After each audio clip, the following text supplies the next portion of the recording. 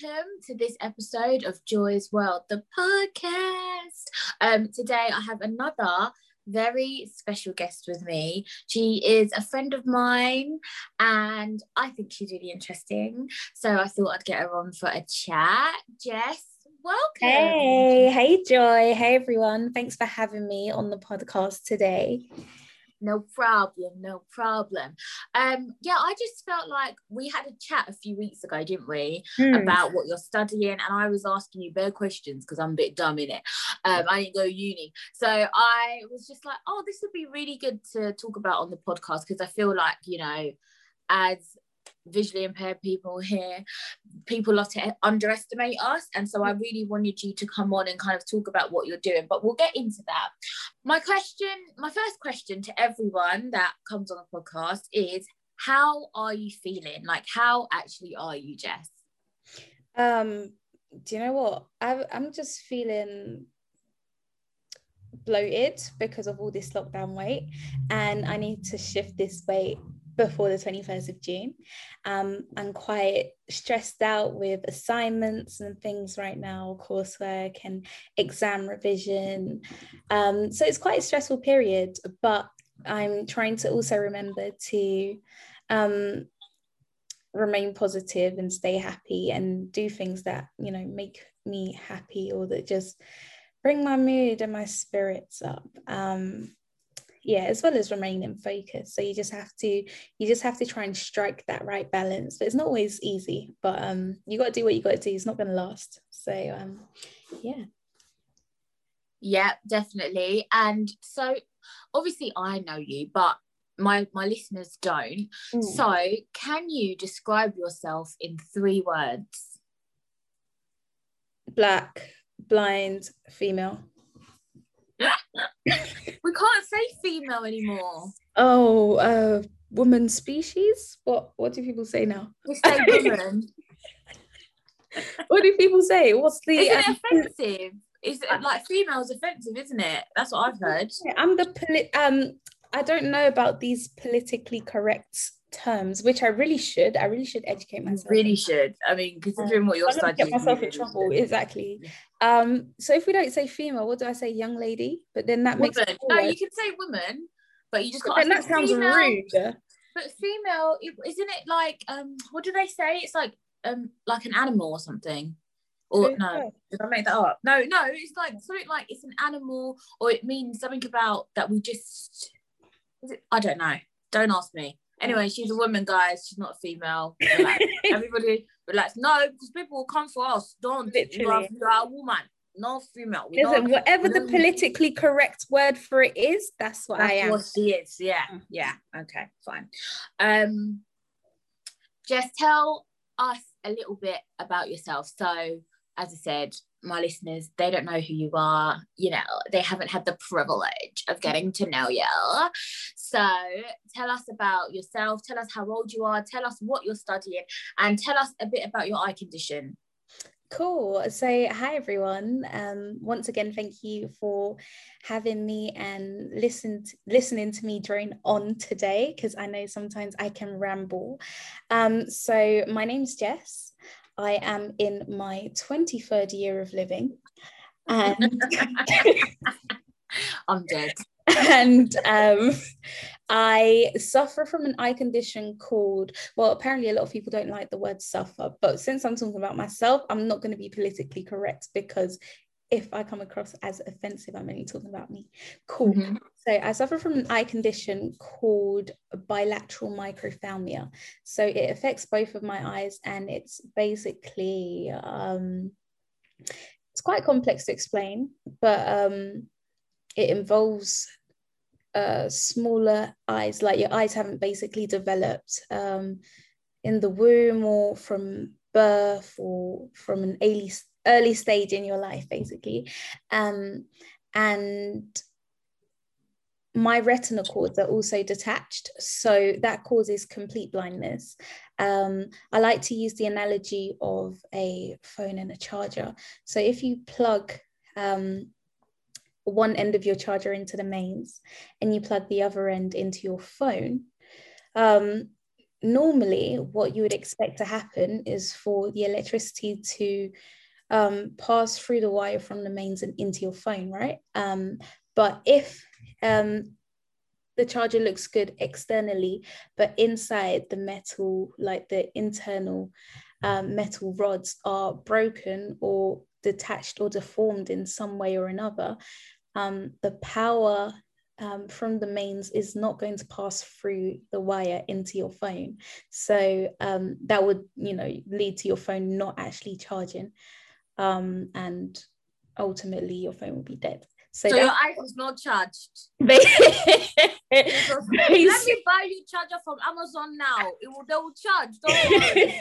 It's just the analogy. So the retina cord being the charger, because the retina cord is what connects your eyes to your brain, and what transmits the signals that your eyes see to your brain, so you can actually recognize what you see. But if that cord is disconnected or is defective, obviously you're not going to get any of the information transmitted to your brain. So and have you had this since birth, Jess? Did it develop over time? No, I've pretty much been blind from, I think, about 5-6 months old. So it's all I remember. So it didn't develop over time, and it was a lot easier for me to adapt to, obviously, if you've never had sight loss, you can never crave what you haven't had.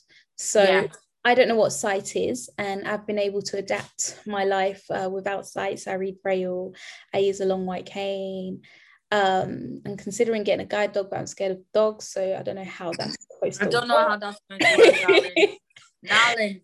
But you know what? I used to be scared of dogs as well. But when I saw like how well the guy, because I had friends who had guide dogs, and when I saw how well behaved they were, it really eased my fear. And even now, I'm more scared of like just random pet dogs than I am of guide dogs. Guide dogs, I can 100% be around. I'll stroke them. I'm fine. I'm cool. Because obviously I used to have one. But yeah, normal like pet dogs, no, me that they'll come and bite you. Nah, I ain't got time for that. Okay, so I mean, you said you don't remember when you was like 5-6 months old. Why not? Doesn't everybody remember when they was 5-6 months old? Come on, guys. Funny enough, I was reading a book last week. That's basically all I do with my life: read and eat and sleep. Anyways, I was reading this book. It was talking about this condition called HSAM. It stands for hyper superior autobiographical memory, if I remember correctly. And it's people who remember everything, every single memory, every single day of their life from the day they were born. Oh no, who would want that? Would you actually want that? No, that sounds terrible to me, because there's some things I need to forget. Exactly. So they remember when they tried to talk and tried to walk, and when they were crying in their cot. So apparently there's only 80 people in the world that suffer from the condition or the ability. I don't know whether it's but also, how do we know that they're telling the truth? Because it's been tested. No one else would remember. So they could say, on this day in 1994, I did X, Y, and Z. Who's going to come and challenge them? You know what, though? They did quite a few tests, and one of them was quite legit. So one of the girls said when she was 3 months old, she remembers sitting around the dinner table and her nan was having a discussion about something and she was just swearing. And at 3 months old? 3 months old. No, so chatting shit. She related this when she was 16, and then at the time her nan had died already, and the mum was like, oh, I remember that conversation. How do you know? I've never related that to you, blah, blah, blah, blah. And they can also, you can literally give them any date in the past, like, I don't know, 22nd of December 2002, and they can tell you, that they fell on a Saturday, literally instantly. I don't believe this shit. Sorry, I don't believe. No, the 3 month old thing, because at 3 months old you don't even understand. So how could she relay something that she did? Because you can't even speak. Exactly. At 3 months old, can you even sit up? They can't even sit up. Exactly. So how can you tell me you remember that conversation? It's lying, bro. This girl's a liar. Compulsory. I always, I've said to myself ever since that I'm going to look into it once I finish my course, just to have more knowledge about it, because it sounds too real to be believed, if you know what I mean. I mean, it sounds too fake to be believed. I feel like I can even get someone saying they remember stuff from you know, the age of, I don't know, 5. But at 3 months old, you're not remembering local, because you don't even understand so even if she heard the conversation, she's a baby, she wouldn't have even understood what they was talking about. So how could she have remembered? Exactly. Do you get me? Does that mean you can't even eat? Like, they can't even feed themselves at 3 months. What are you doing? Anyway, let's move on, because I don't know about that. Right. So as we mentioned, you're studying. Tell the people what you're studying, where you're studying, and why you're studying it. Cool. So I am what am I studying again? So if you don't know, then I'm studying the bar professional training course, which is also abbreviated as the BPTC, and this is a course you study in order to qualify as a barrister. So it's quite interesting. Previously, for my undergrad, for my bachelor's, I studied law, and I did my master's in law also, and I intend to become a barrister. I was supposed to start a PhD in January, but I'll be starting it now in September. Obviously, COVID came and messed everything up, but you know. And I plan to do my PhD in almost a social science field, but I'm looking at the colour of law, or the colour of justice, and the disparity or the polarity of Black people within the legal sector. So, you know, why are there more criminals? Why are there more Black criminals? And, you know, not enough Black lawyers and judges and Black policemen. So there's not enough Black people within law enforcement yet. Although we only make up approximately 3% of the UK population, we make up a lot more of the percentage in prison. So it just doesn't add up. So we're looking at I'll be looking at the different racial elements, or the different media stereotypes, and all these different things. I'll be spending a lot more time in prison, which I already do, which is really fun. I'll be spending a lot more time. People don't describe prison as fun, darlings. Yeah, when you're not, when you know you're gonna leave in 2 hours, then it's fun. I wonder if there's anyone in prison listening to this now. I mean, shout out to you if you're in prison. You know, shout out to you. That's all good. Hello, inmates. Hi. I'll send them your love. Okay. Wait, do they get like internet in prison? They do, innit? They do, because people date online. Yeah. Mm-hmm. But I've heard people order from Argos in prison. Typical. Is that a lie? Is that a full lie? Well, allegedly.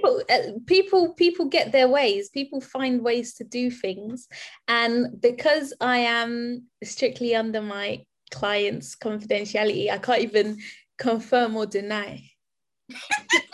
That means yes. Okay, fine. So people ordering from Argos. Other shops are available, inmates. Just saying.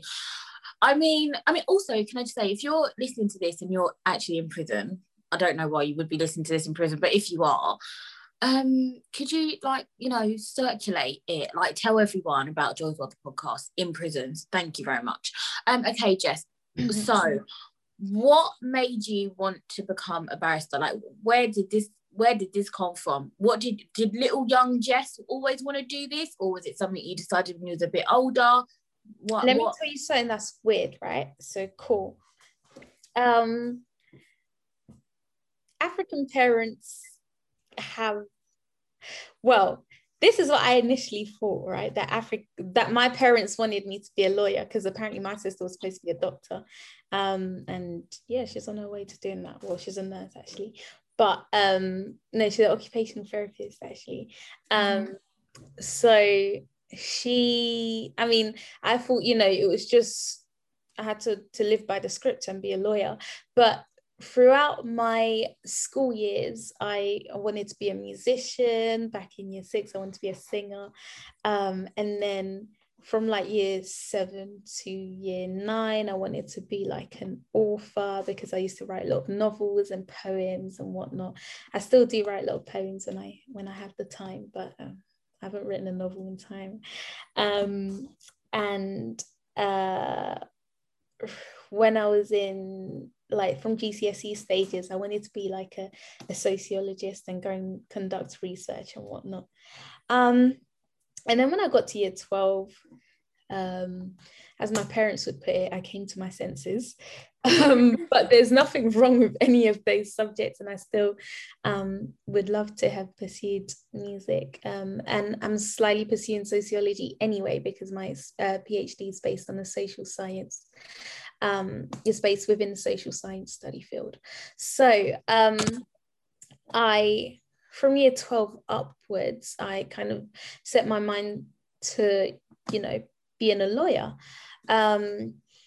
But in year 12, I went to this private eye hospital. And I went to see a doctor who treated me back when I was 3. And I haven't seen her between the age of 3 to 17. And she said, the first thing she said to me is, "Oh, Jess, I remember you.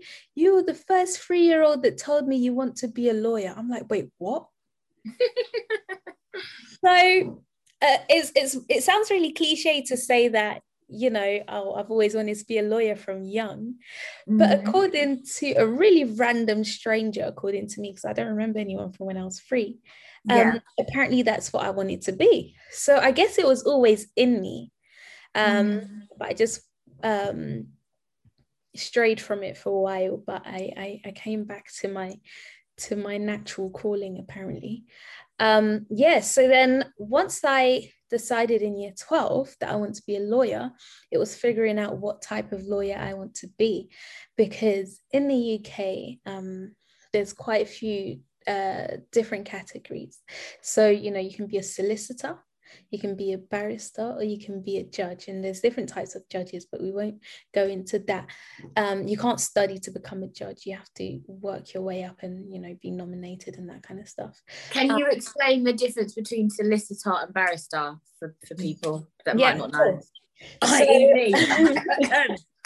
So visually, barristers, well, not all of them, but the ones that work in the Crown Court have to wear the gown and wigs.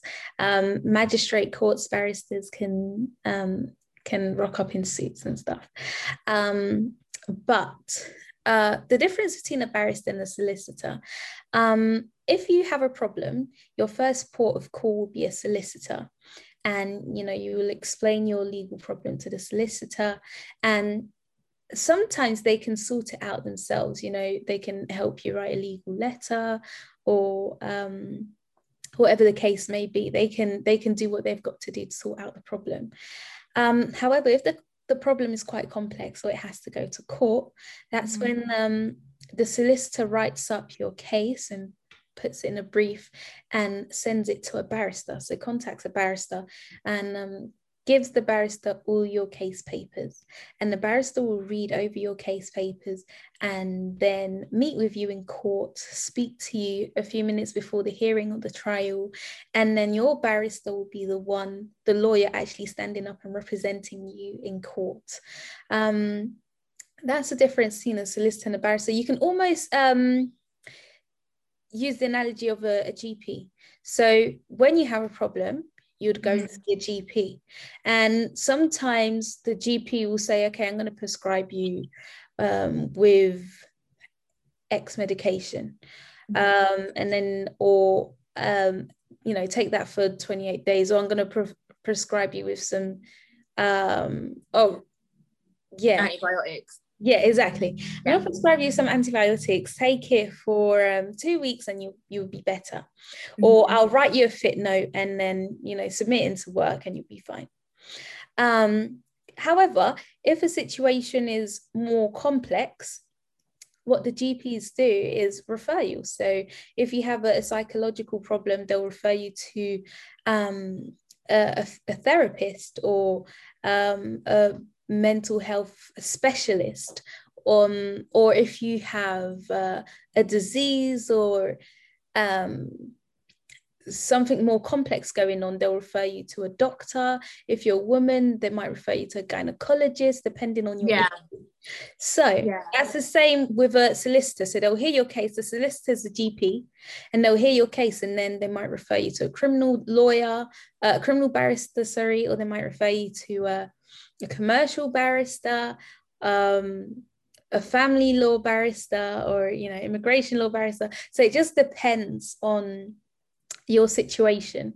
So sometimes a solicitor can deal with it, and sometimes they pass you on. So solicitor, GP, barristers, I don't know, doctors, surgeons, gynecologists and whatnot.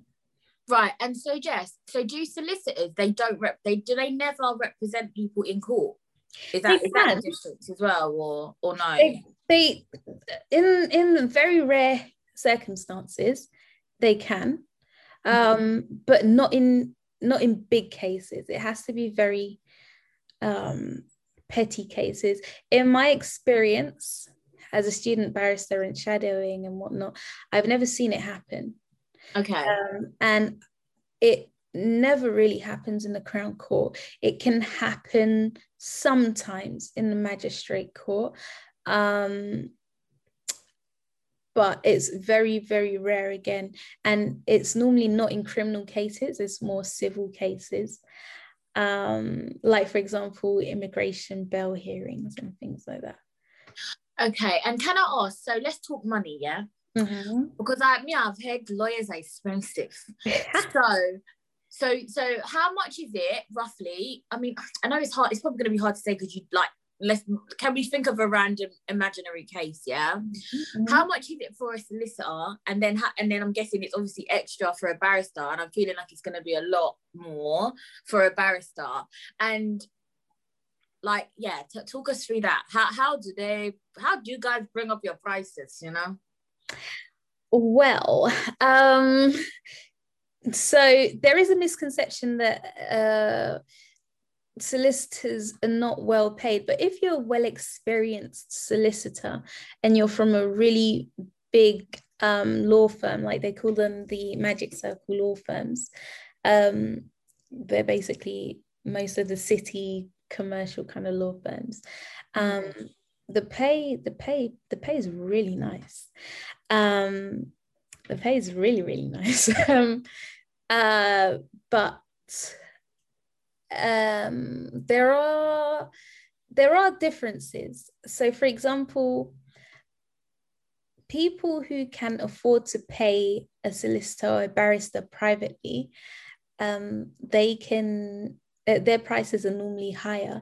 However, people who have not got the financial means to do so are entitled to legal aid, and legal aid is where the government pays the lawyers for you, be it a solicitor or a barrister. But roughly, give me a rough estimation. I want to know the moolah. How much? I need to know in case I get into trouble. How much am I looking at? Mates rates, isn't it? No, I'm joking. We'll come on to that later. Don't worry. What's it called? So it's really hard to pinpoint a figure, because sometimes you're paid by the hour. I think some barristers charge every 6 minutes, like it's like £80 or £100. You're having a laugh. Some chambers do that, but it's not all the same. That's the thing. So, for example, criminal cases pay considerably less than a big corporate case. Okay. It's all really, right, we'll just really allow hard. the money bit. It's fine. I know I'm getting it for free because I've got you in it. So when you hard qualify fully, I'm saving your number. I mean, I've got your number anyway, but do you know what I mean? I'm there. You're there, yeah? Also, that's another question. Do you have to go through a solicitor? So say I did actually, I mean, guys, I'm not criminal, I'm just saying, yeah. But say I was to do something in the future, possibly. Do you have to get a solicitor first before you get a barrister, or could I just come straight to a barrister? No, you can come straight to a barrister. There we go. That's what I'm gonna do, guys. Thank you. Cheers. Okay, that's interesting. And why did you want to be a barrister and not a solicitor? More pay. No. That's not strictly the only reason. That's what you said. That's what you meant. That's not. Well, that was quite enticing, I can't lie. But there are some advantages of being a barrister. So you can be a self-employed barrister where you basically work on your own schedule. Obviously, if you have a case, then you can't just decide not to show up. But otherwise, your schedule can be quite flexible. And also, solicitors have to deal so much with paperwork. Yes, you have that one-to-one client interaction, which can be really nice, but then you're also drafting a lot of documents and preparing particulars of claims or defense, and it's just so much paperwork. And we have to do it as part of the course, as part of the barrister course, to know, the type of briefs we'll be receiving. But it is stress. And imagine, so you work 9 to 5 as a solicitor, and at 4:50 a client comes in and tells you about a case that's happening tomorrow. You have to sit there out of work hours to prepare this case that's happening at 9 a.m. tomorrow morning, and then you have to send it off to a barrister. So you could be home at you could finish work at 8 or 9 because you received a case late, and you need to make sure that you've instructed a barrister before you left, and you've prepared the case so that the barrister can review it. So all of that is long. As a barrister, I'm not saying there's not a lot of paperwork, because we have to read through all the paperwork that the solicitors have prepared, and then we have to prepare our argument. And we have to speak to the client. But I personally feel like that's more of, I won't say it's easier, because they're both skills in their own rights. But for me personally, it's easier for me to read through the papers and to prepare the argument. And then all I have to do really is, when I get into court, I just speak my way, or speak my client's way out of prison. Or, well, prison's not the only kind of sentence that you can get, but speak my client's no guilty, not guilty. Yeah. Something we spoke about when we had this conversation on the phone a few weeks ago, and I was talking to you about Coronation Street, and that whole case with Jeff and Yasmin, and just kind of just for the people that don't know or don't watch Coronation Street, it was like a coercive control storyline, and they obviously it went to court, and obviously he had a barrister, whatever, and she had a barrister, but and obviously, guys, I don't know shit. So this, when I see things on TV about, lawyers and things like that, that's the only kind of knowledge I get, because obviously I don't know, I'm not involved. So my question is how do you, because obviously I was watching it, I was like, his barrister, yeah, we can tell this man is guilty, yeah. But the barrister is there trying to defend this man. Obviously, that's their job, to defend him, and kind of, make it they kind of twist it on her, she did this, she did that. And what I was asking you before was, morally, how does that work for you, defending someone that because obviously, I feel like some cases that they're guilty, but it's your job to defend them and make out like they're not. How does that sit with you? How can you stand up in court and know that this isn't a minor, you defending this person? I know that they've paid you, and I know it's your job, but you defending this, you could put a pedo back on the streets, or you could put a killer back on the streets. How does that work? I really I'm curious about that. How do you feel about that? Well, first of all, I must begin by saying that I don't watch Coronation Street, so I'm not too familiar with the ins and outs of this case. Yeah. However, one thing that people need to be wary of is when they see barristers or portrayals of lawyers in TV shows, it's not always accurate.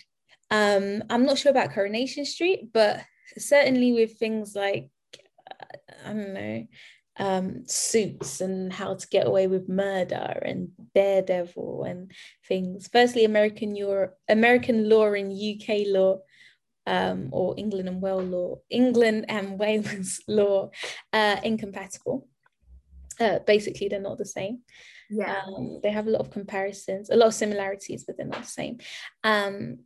But back to your point, a barrister is a client's mouthpiece. So we have ethical standards that we need to abide by. And one of our core duties is to have our client's best interest. Now, in a court setting, in a Crown Court setting, you have the jury. And at the end of the day, it's the jury who decides whether your client is guilty or not guilty. And it's your judge who decides your client's sentence. Now, the law says that everyone has the right to justice and everyone has the right to be represented legally. And remember, you're innocent until proven guilty, not until believed guilty, until proven guilty. So now, since everyone has the right to justice and the right to legal representation, I am literally just being my client's mouthpiece, since they do not have the legal knowledge to be able to adequately represent themselves. Whether I believe they're guilty or not isn't the main concern of the case. It's not my belief. That's why the jury are there in Crown Court cases, and in magistrate court cases. That's why you have the district judge or the lay bench to come to that conclusion. So where does my opinion factor in here? It doesn't. So you're saying like it's not your decision. You're just there to help this, like the client with their case and be their mouthpiece. Yeah. I get that. But when you clock off at whatever time of the evening, or the day, whatever, you go home and you take off that wig and that gown or whatever, you still go home, and it would it not be on your mind, like on your subconscious? Would you not be thinking about it? Because I feel like for me, maybe I'm just too simple, I don't know, but this is why I know I couldn't do anything like that, because I feel like even if I've had a part to play in it, I would feel some kind of way when I go home. Do you know what I mean? I understand, everyone could put on a show, we could put on a front, but when you go home and you have to think about it, boy, how's your day been today? Oh, well, I represented Billy Bob and Billy Bob was, do you know what I mean? That's what I'm thinking about. When you go home, how do you distract yourself? How do you kind of separate work from home and morals? Cool. So I think it's quite hard with immigration, family and criminal cases, because you have that one-to-one interaction with your client, and you can sometimes become very emotionally attached and emotionally attached to your client and emotionally invested in the case. And that was one thing that I struggled with when I started studying law at uni. I was like, well, how am I going to detach myself from the client's case and not feel any type of way? But at the end of the day, I'm here to do a job. I'm here to provide a service, and I need to provide the service to my client. That's what I'm paid for. I didn't decide whether they were guilty or not. If I believed my client was guilty and they were found not guilty, that means they were not proven guilty, and it also means that I did a good job. So okay, stop it. a potential I don't know, P-Day can be let back into the streets, but I did my job. I had to represent my client to the best of my ability, and that's what I did. And the barrister believed my representation, and I was able to make the other side's evidence look weak, and voila, that's it. But I think, but that's the thing. I feel like that is so I don't know, like that's scary. That's really, it is scary. That's super scary to me, because obviously it's putting everybody at risk. Like if that happens, it could be a paedophile, it could be someone who's like a domestic abuser. Like there's so many, you know, bad people out there. And so yes, it means you've done a good job, but it also means you've done a good job, but this terrible person is literally going back on the streets. That's what's scary, and that could affect all of us. That could affect our children, that could affect us, like that could affect everybody. And so that's why I feel like it must be a very, like, it's a challenging thing, isn't it? Like that's a very, and I know that you're saying like it's not your sole decision, you just have to be their mouthpiece and represent them. I totally my get sole that. decision is not any of my decision at all. So you're telling me if you're telling me if I believe a client is guilty, I should not give them adequate representation? That won't be great. No, I'm not saying you should do that. What I'm saying is I'm asking you, because this is what I mean. From the outside looking in, I don't know about the criminal justice system. Yeah, that's why I'm asking you, because for me, I couldn't do that. Like I wouldn't even want. Do you know what I mean? Like I wouldn't even want a part to play in it. Like how could I like know that I helped get somebody who clearly was guilty back out on the streets? That's what I'm saying. Well, do you know what I mean? And that's why I guess it's not for everybody. Definitely, you know? it's not for the faint-hearted, and that's one thing that was the emotional kind of side of me was knocked out of me whilst I was studying the course. Because I definitely had your mindset, especially I remember my first term of studying law. You know, these are the kind of questions we were posing in lectures, and all our lectures are qualified and practicing solicitors, barristers, or judges. So you know, they could give us their experience, and you know what we were basically told is to put faith into the criminal justice system, or this, you know, because that's why we choose random members of the public to make that decision of guilty or not guilty. But then going back to what you said earlier, though, about how there's, you know, a lot of basically Black people in prison and things like that. We know that we can't trust in the criminal justice system. Right. Do you know what I mean? There's a racial bias, right? We know that. And this is definitely something that needs to be explored further. And people need to be able to feel like they can trust and put faith in the criminal justice system. Obviously, I don't run the system. So I can't speak for that, but obviously I'm part of the criminal justice system now. And you want to be part of the change, because exactly there needs to be.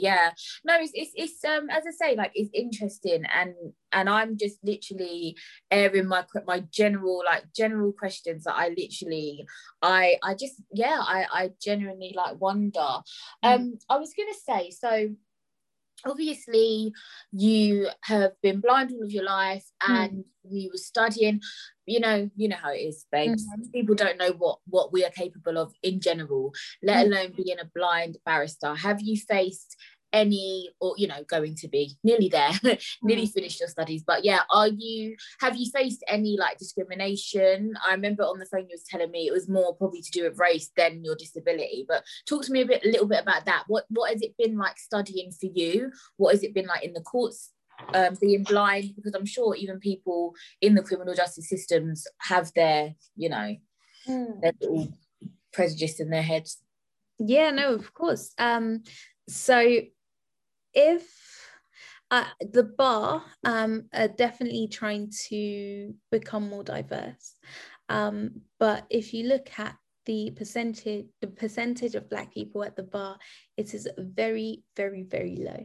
I don't think we make up 2% of the UK bar.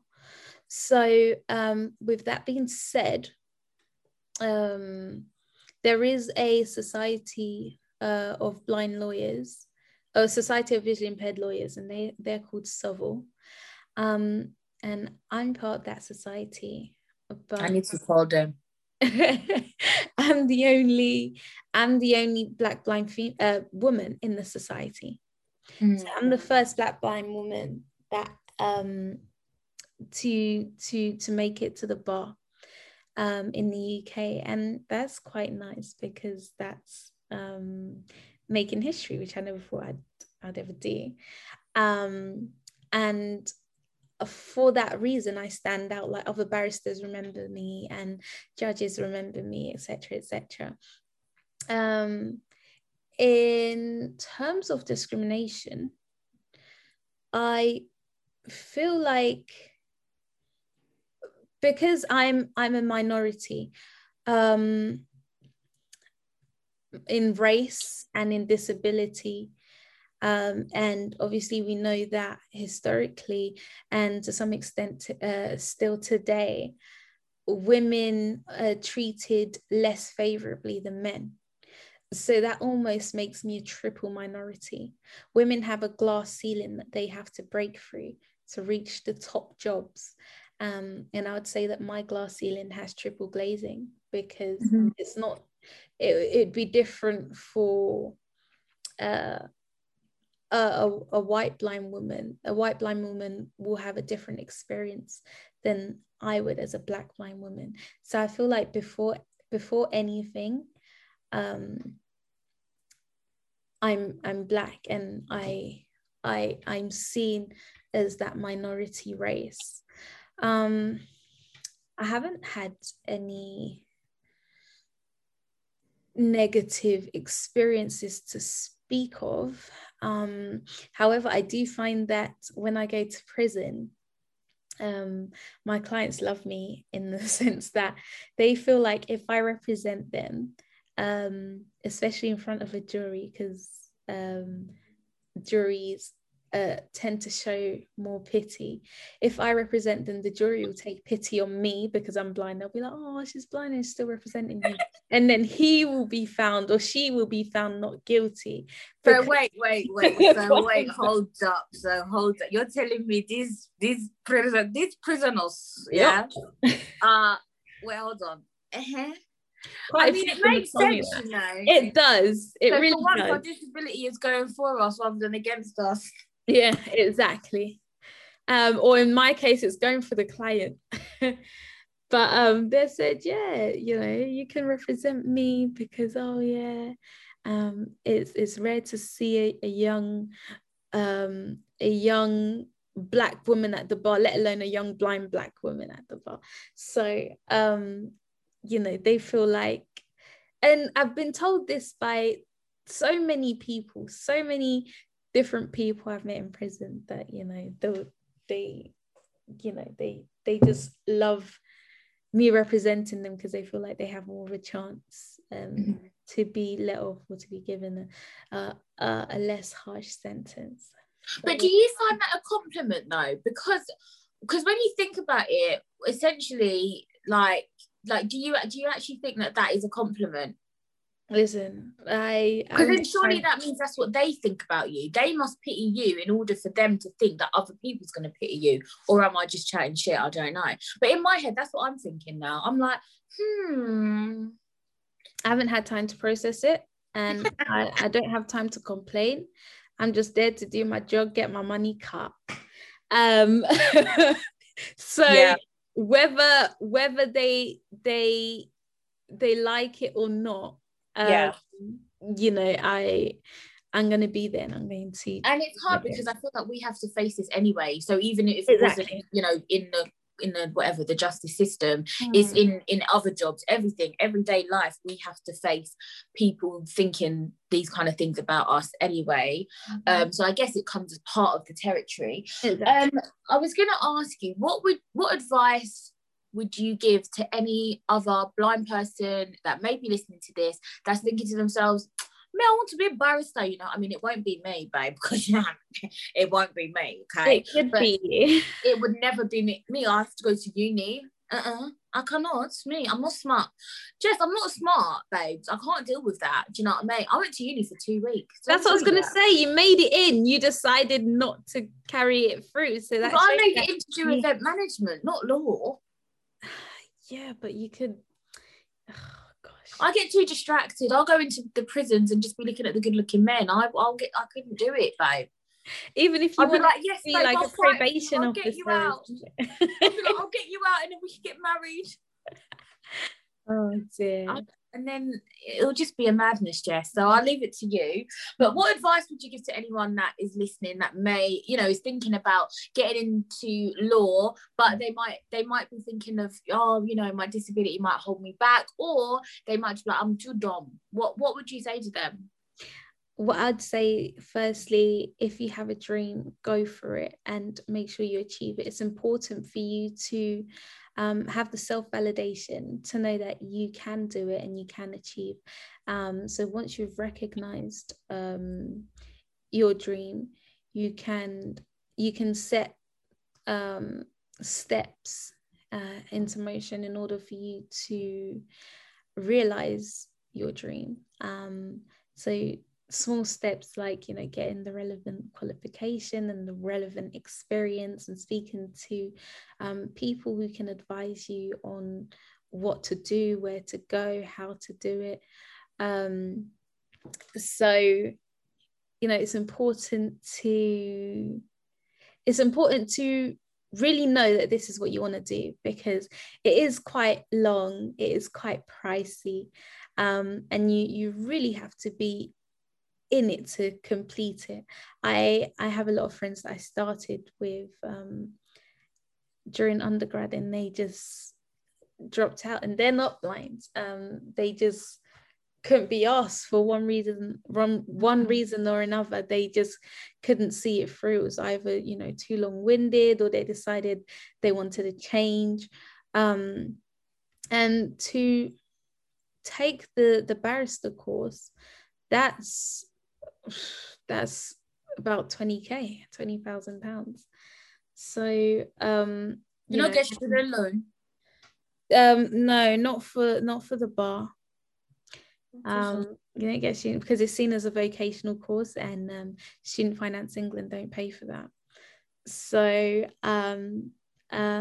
unless you're lucky enough to get a scholarship, which I wasn't. Did you get a scholarship? Because you sounded like you're smiling when you said that.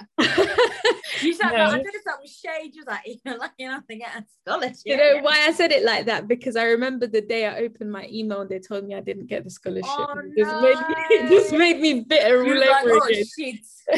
Scholarship. Oh, babe. Nice. Yeah, so I had to pay it. And so yeah. If you're fortunate enough to get a scholarship, then it's great.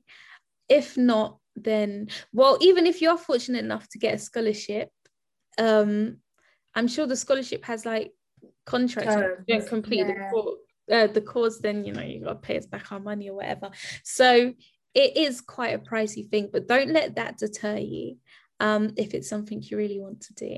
Don't let your disability or your visual impairment, or if you have any other disability, don't let it defer you either. There is a society of disabled lawyers with all different types of physical, muscular, and mental impairments, and we're still able to make it as solicitors and as barristers and as judges.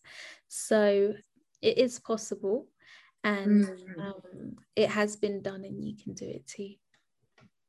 Oh, that's so good. And I was just thinking as you were speaking, I was feeling inspired, but then I was like, no, Joy, you're still thick as shit, so you ain't doing it. But what I was thinking was, if none of us commit crimes, you wouldn't have a job. So I'm going to stay over this side and stay in my lane, so that you have someone to represent. Boom. Listen, I will commit a crime and I'll pin it on someone else so I can represent them, so I can get paid. No, I'm joking. I won't do that. Off the records. No, I'm joking. I won't do that. But unfortunately, in every society, every types of society, there's some level of crime.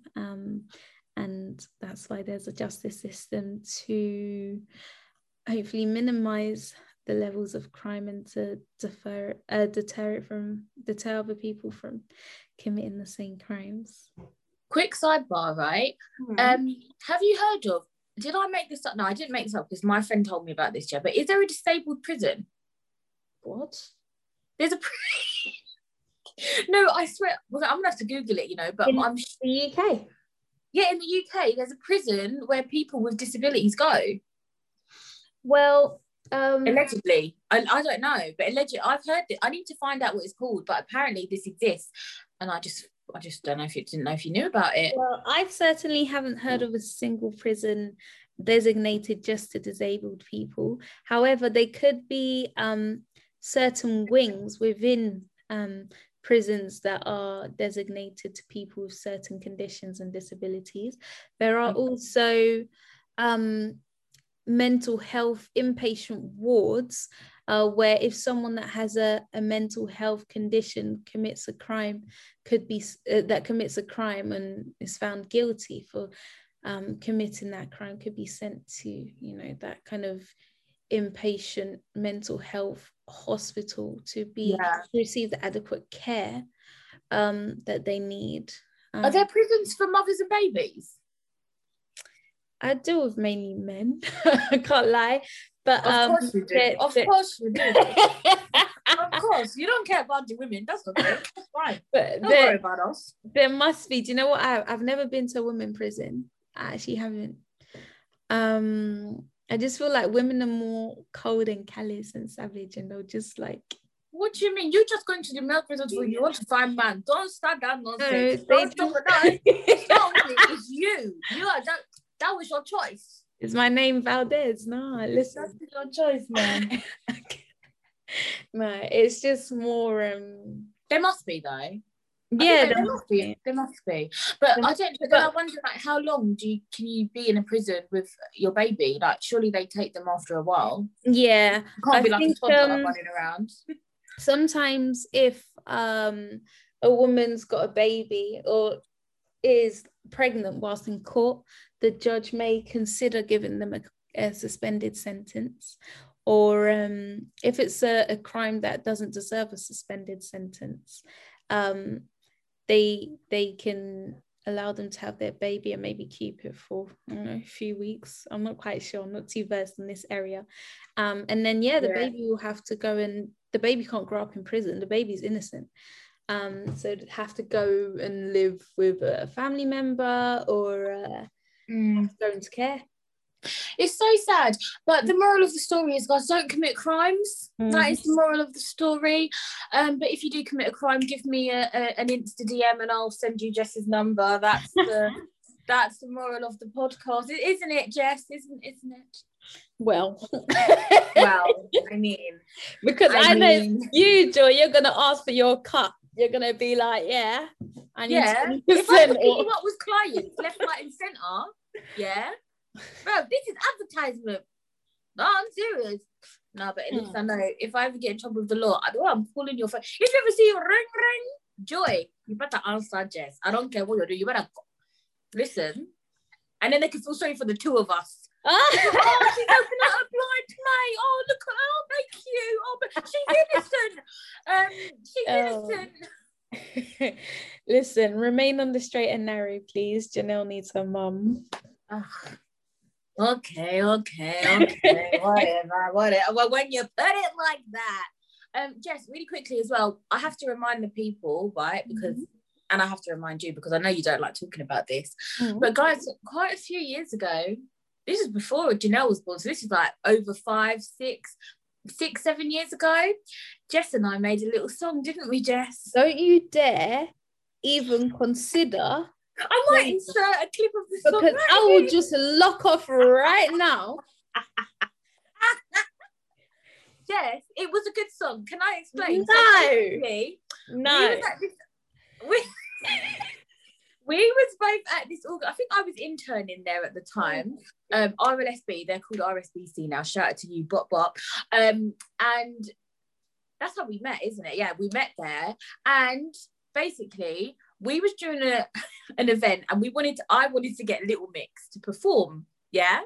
And so I was like, I knew Jess liked to sing. I was like, Jess, can you sing a song? I'm going to write it. So we, their song, Get Your Back Off the Wall. I think it's called Move, yeah? So I was like, we got the beat for that. And then I wrote lyrics. And then Jess was like, well, I'm not singing it unless you sing it with me. I'm like, but I can't sing. I can't sing. Jess wasn't having it. So I had to sing. Hold on. What was the whole like... Do you remember the lyrics? Because I remember some. And it's on YouTube. I'm just saying it's on YouTube. I swear down, it's on YouTube. And I'm going to send you the link after this. And I might insert a clip of the song. If I don't insert a clip, guys, and you want to listen, just send me a DM and I'll send you the link. It's on YouTube. I can't remember what I've called it. But literally, it's got like pictures of me and Jess from... I remember trying to do a music video.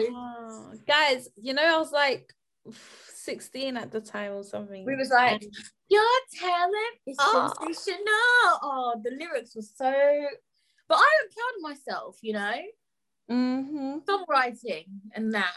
The lyrics are good. It went like this, look. You should come and perform for us at City Hall, helping us build the independence of visually impact people. I remember that bit. Do you remember that?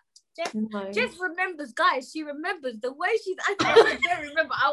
Listen, I will remind you. Anyway, don't worry, guys. It was a good song. It's on YouTube. If you want it, let me know. I'll send it to you. And Jess, I'll send it to you just so you can listen to it. Okay? I'm not gonna listen to it. You will listen to it. You'll love it. You'll love it. Right, Jess, we are coming to the end. And before you go, I like to give everybody that comes onto my podcast a little tiny gift just to say thanks for giving up your time with me. So I've got you a little present. I'm gonna have to post it to you because COVID and that. But it's just a little Body Shop gift set. You got a body butter in there, a shower gel, and a hand cream because everyone likes smelly stuff. I can't remember what flavour it is. I think it's like, I can't remember, coconut and milk or something like that. Oh, you know me too well, boy. Do you like coconut? Yeah, but I mean, you're black, you have to like coconut. What a stereotype. Come on, everyone likes a bit of cocoa butter. What? Yeah, we true, do. True. Particularly you, Ghanaian, you lot are just smeared in cocoa butter. Anyways, excuse me. Don't come and cuss the Ghanaians here, okay? Don't. Ghanaians, come for her, please. Come for her. Come to me. I know some tree. Oh God. Right, Jess, but thank you so much for having me. It's been a pleasure talking to you. And no problem. Jess, do you want to shout out like your Instagram or anything like that, or your Twitter? Do you want people to find you or nah? No face, no case. What are you saying? Well, you don't have to. It's fine. You can find me on Clubhouse. At I am Jess. So it's EYE.AM.JESS, and I try to run rooms on I've literally been on it since Monday, but it's been really interesting, and I've been able to like grow my followers really, really quickly. And I'm running rooms just on like anyone who wants, free legal advice, and just chats on, disabled people, blind people in particular, how they operate. Everyone asks me, if you're blind, how do you live by yourself, blah blah blah, how do you do X, Y, Z. So just how do you go to the toilet? Them ones. Jesus Christ, how do you go to the toilet? I don't understand this stupid question. It gets on my nerves so much. Yeah. Oh, if you're blind, how are you using this app? How are you using exactly? Yeah. Are you okay? You get that quite a lot. Okay? But then at the same time, this is not something that people are educated on, and people are really willing to learn. Some people are just dumb, though. So not some people are willing to learn, but some people, they just ask stupid questions for the sake of asking stupid questions. You've been chilling with boy, no, seriously. And I'm on Clubhouse too, and I've had it all. Like, oh, how are you using this? Someone's also said to me, they say, oh yes, like, you're so clever. How did you send me an email? What do you mean? Are you stupid? What do you mean I'm clever for sending emails? Stop it. Just please stop it.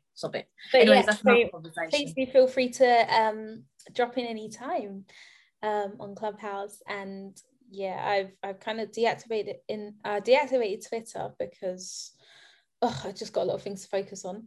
But I might come back with a new Twitter I'm not sure. But Insta, you can find my Insta on my Clubhouse bio. So yeah. And anyone that wants legal representation, just holler me. I'll holler Jess. We'll get you out. Okay. You'll be walking the streets in no time, baby. You'll be walking the streets in no time. Okay, guys, that's it for this episode. Thank you so much for listening. Remember to follow your dreams and follow me on Instagram at Joy's World the Podcast. Follow me on Twitter at JoyXOXO. Email me if you're a hot guy, joyspodcast@hotmail.com. Jess, thank you again for joining me, guys. Remember to stay happy and live your best life always. Mwah.